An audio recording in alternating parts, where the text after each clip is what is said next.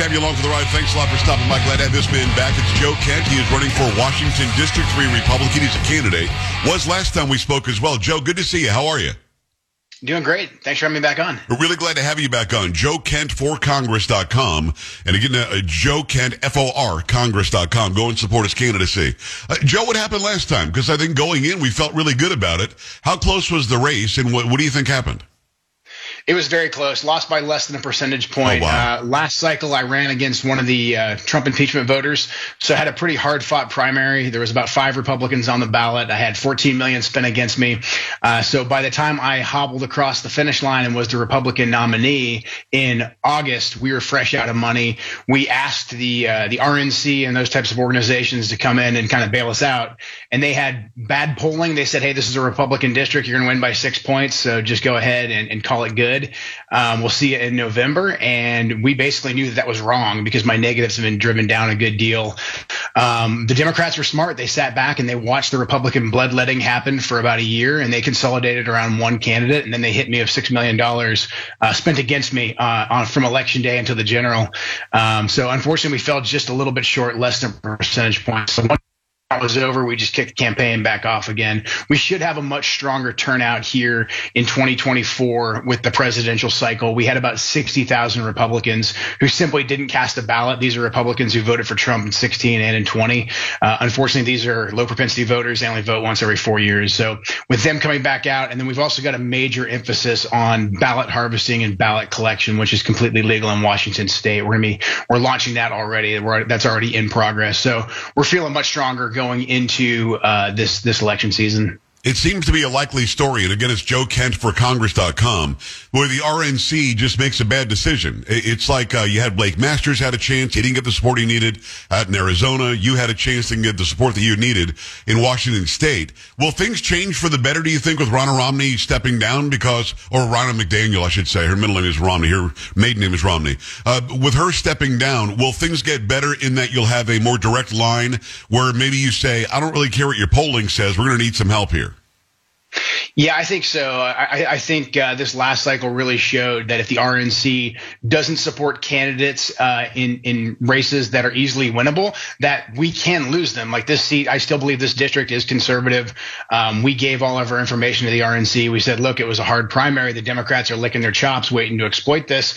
And they simply just didn't listen. So I believe that they've learned their lesson. I've had really productive conversations with the NRCC and all those types of organizations. The big thing for us is Republican unity. We've had a lot of changes at the state and county level with leadership. And so right now I'm endorsed by the Washington State Republican Party. I'm endorsed by every single county in my district, the county GOPs. So we've got unity at the state level. And with that unity going forward, I don't think we're going to need a ton from the national level. Every little bit helps. And I've got a great I think a great team of grassroots supporters throughout the country that are supporting the campaign right now.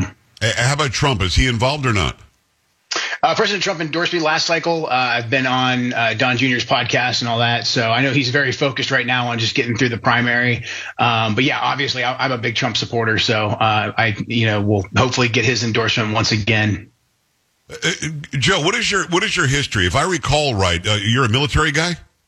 I am, yeah. I spent a little bit over 20 years in the military. We've got a lot of stations in Washington. I want them to know who you are and why they need to get off their hands this time. Yeah, absolutely. So I spent a little bit over 20 years in the military, did 11 combat deployments. I was a Green Beret, spent some time in the intelligence community. My late wife was also in the military. She was killed fighting ISIS in Syria right after Trump gave that order to get our troops out. And that's when Mattis and the rest of really the administrative state, the deep state, whatever you want to call it, turned against President Trump. And that resulted in my wife and 3 other Americans getting killed. So after that, I resigned from government service. I came back here to the Northwest where I'm from and really just started trying to speak out and advocate for President Trump's pragmatic America first foreign policy, which now here we are 4 years later. I think that foreign policy really sells itself when we look at how on fire, the rest of the world is right now without that type of leadership.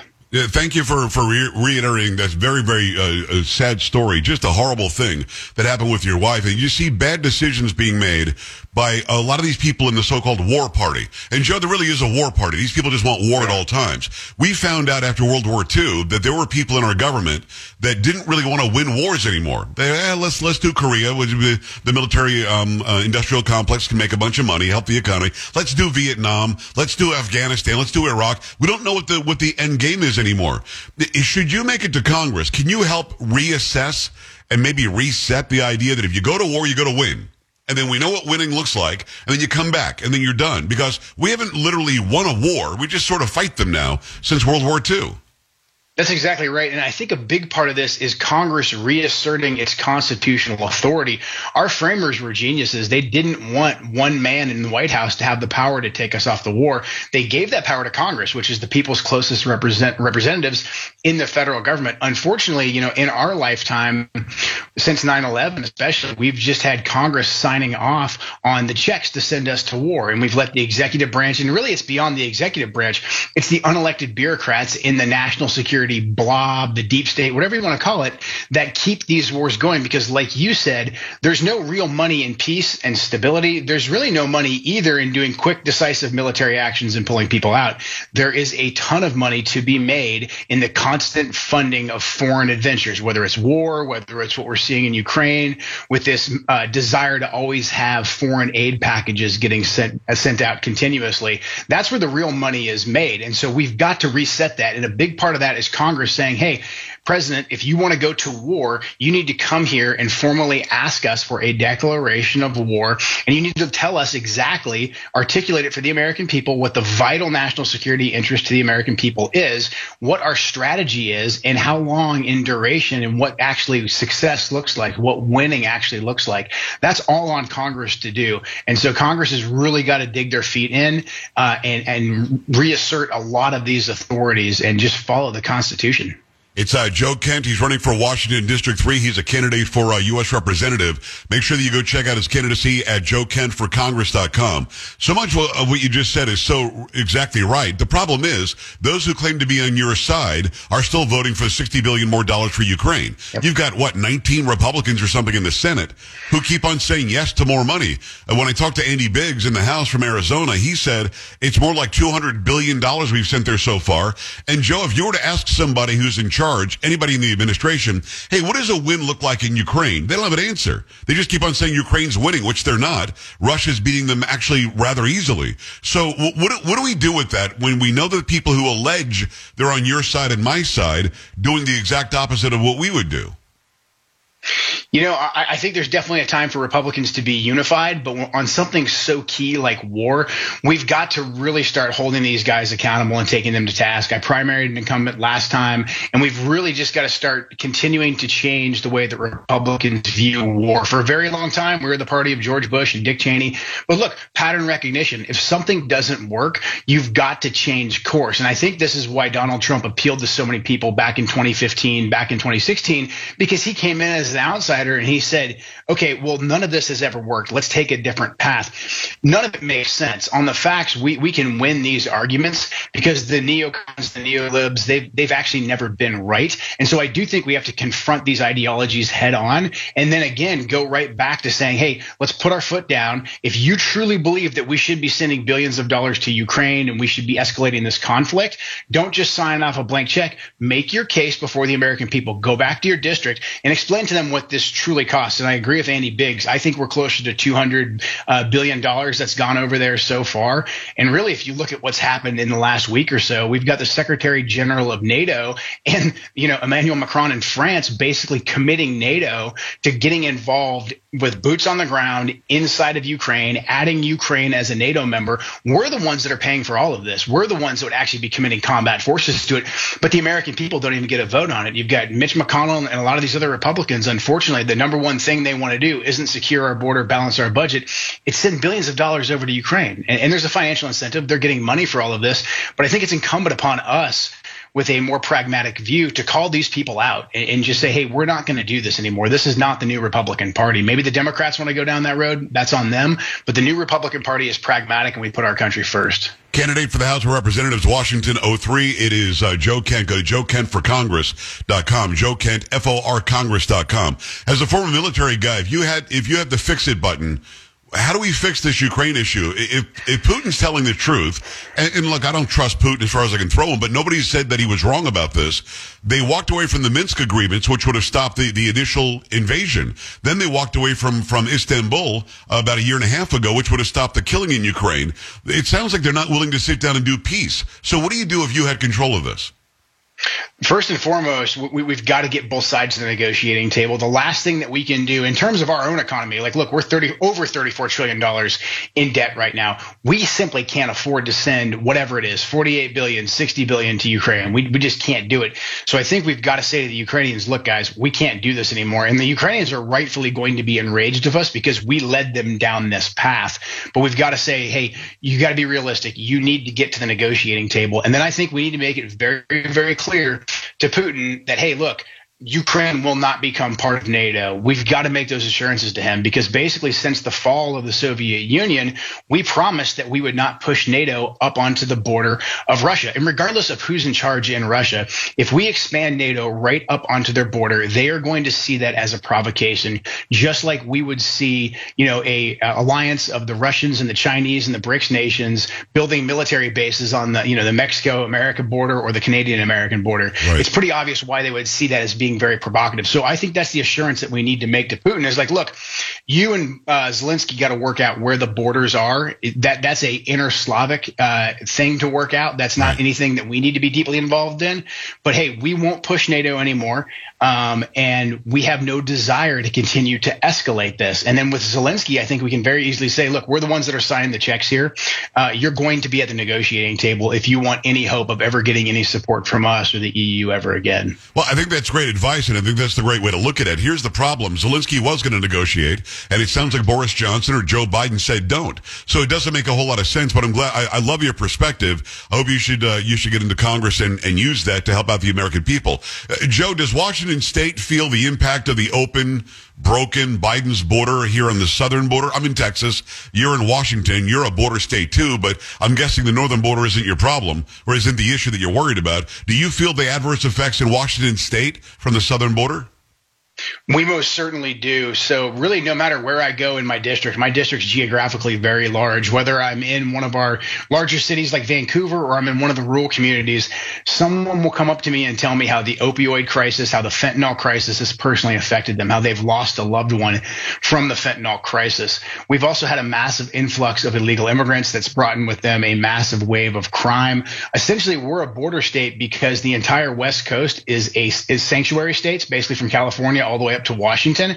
And so the narcotics flow coming really from the San Diego area right up into Washington State, it has been uninhibited. I talked with the DEA task force that's here that works the I-5 corridor between Portland and Seattle, and they point directly at the fentanyl that moves right across the border. They've seen a massive spike since Joe Biden opened up the border. So we're very much on the front lines of this, unfortunately, because we have a governor like Jay Inslee. He's tied our police officers' hands behind their backs. So the uptick in crime as well is just absolutely massive, and the drain on resources that illegal immigrants are causing on law-abiding tax-paying American citizens, it's absolutely critical. The woman that I'm running against, the Democrat, she said that no one loses sleep at night over the wide open southern border. She's changed her tune, and she's trying to sign off on this new bipartisan border bill that basically allocates no money whatsoever for the border, and it also leaves open the asylum loophole that the killer who killed that young girl in Georgia exploited to get into the country. So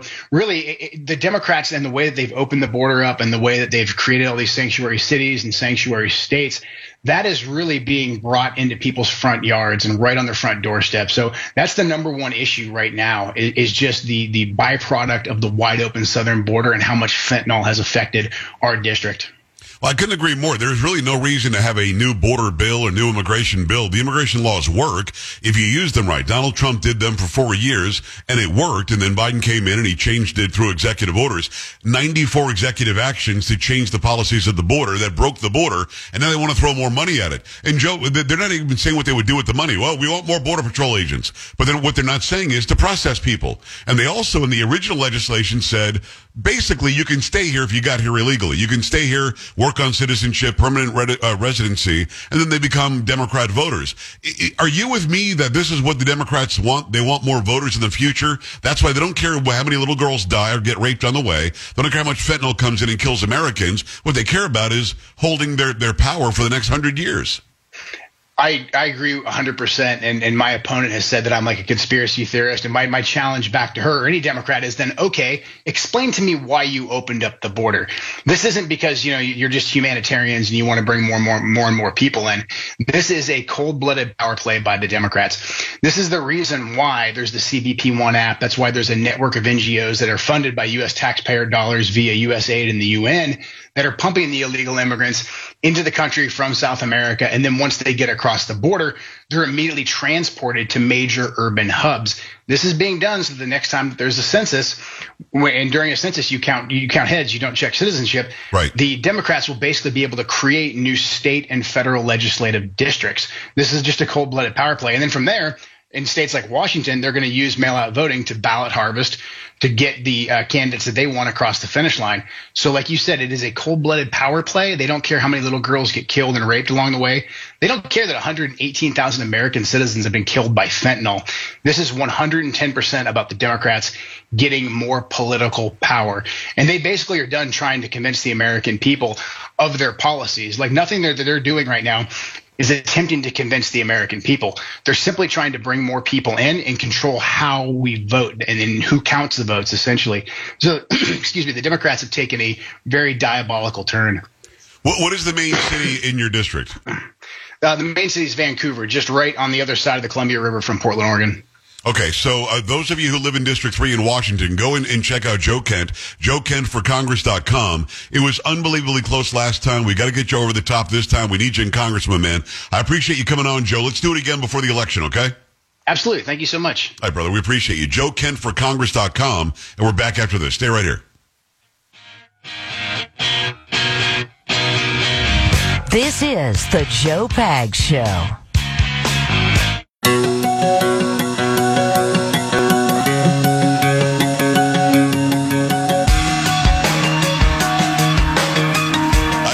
Really glad to have Joe Kent on. Again, if you live in Washington 03, consider a vote for Joe Kent.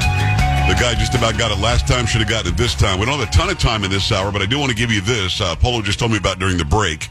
And it appears as though some idiot judge in Illinois has removed Donald Trump from the state ballot, citing insurrectionist ban, which, of course, is completely and absolutely, utterly bogus. There is no insurrectionist ban for Donald Trump because he hasn't been charged with nor convicted of insurrection. There has been no congressional move to say he committed insurrection. It just doesn't apply here. Yeah, they're going to keep on trying this as long as they can. The headline is Illinois judge removes Trump from state ballot citing insurrectionist ban. Illinois is now the third state where Trump was booted from the ballot after Colorado and Maine. But of course, this is going to be heard in the Supreme Court. Period, end of story. This is a stupid move. And everybody wants to say, well, this is a former RNC judge, a former Republican GOP judge says he's an insurrectionist. It doesn't matter who says it. Insurrection has a definition. He has not been charged with nor convicted of insurrection. Plus, the Congress would have to pass legislation saying he's not eligible to run. The Supreme Court needs to throw this out now. Enough is enough. Should be 9-0. This is just another move by the Democrats to try to muddy the waters and make you think Donald Trump should not be the next president. I've never seen it like this in my life, ever. 888-941-PAGS, JoePags.com. Stay here. This is the Joe Pags Show.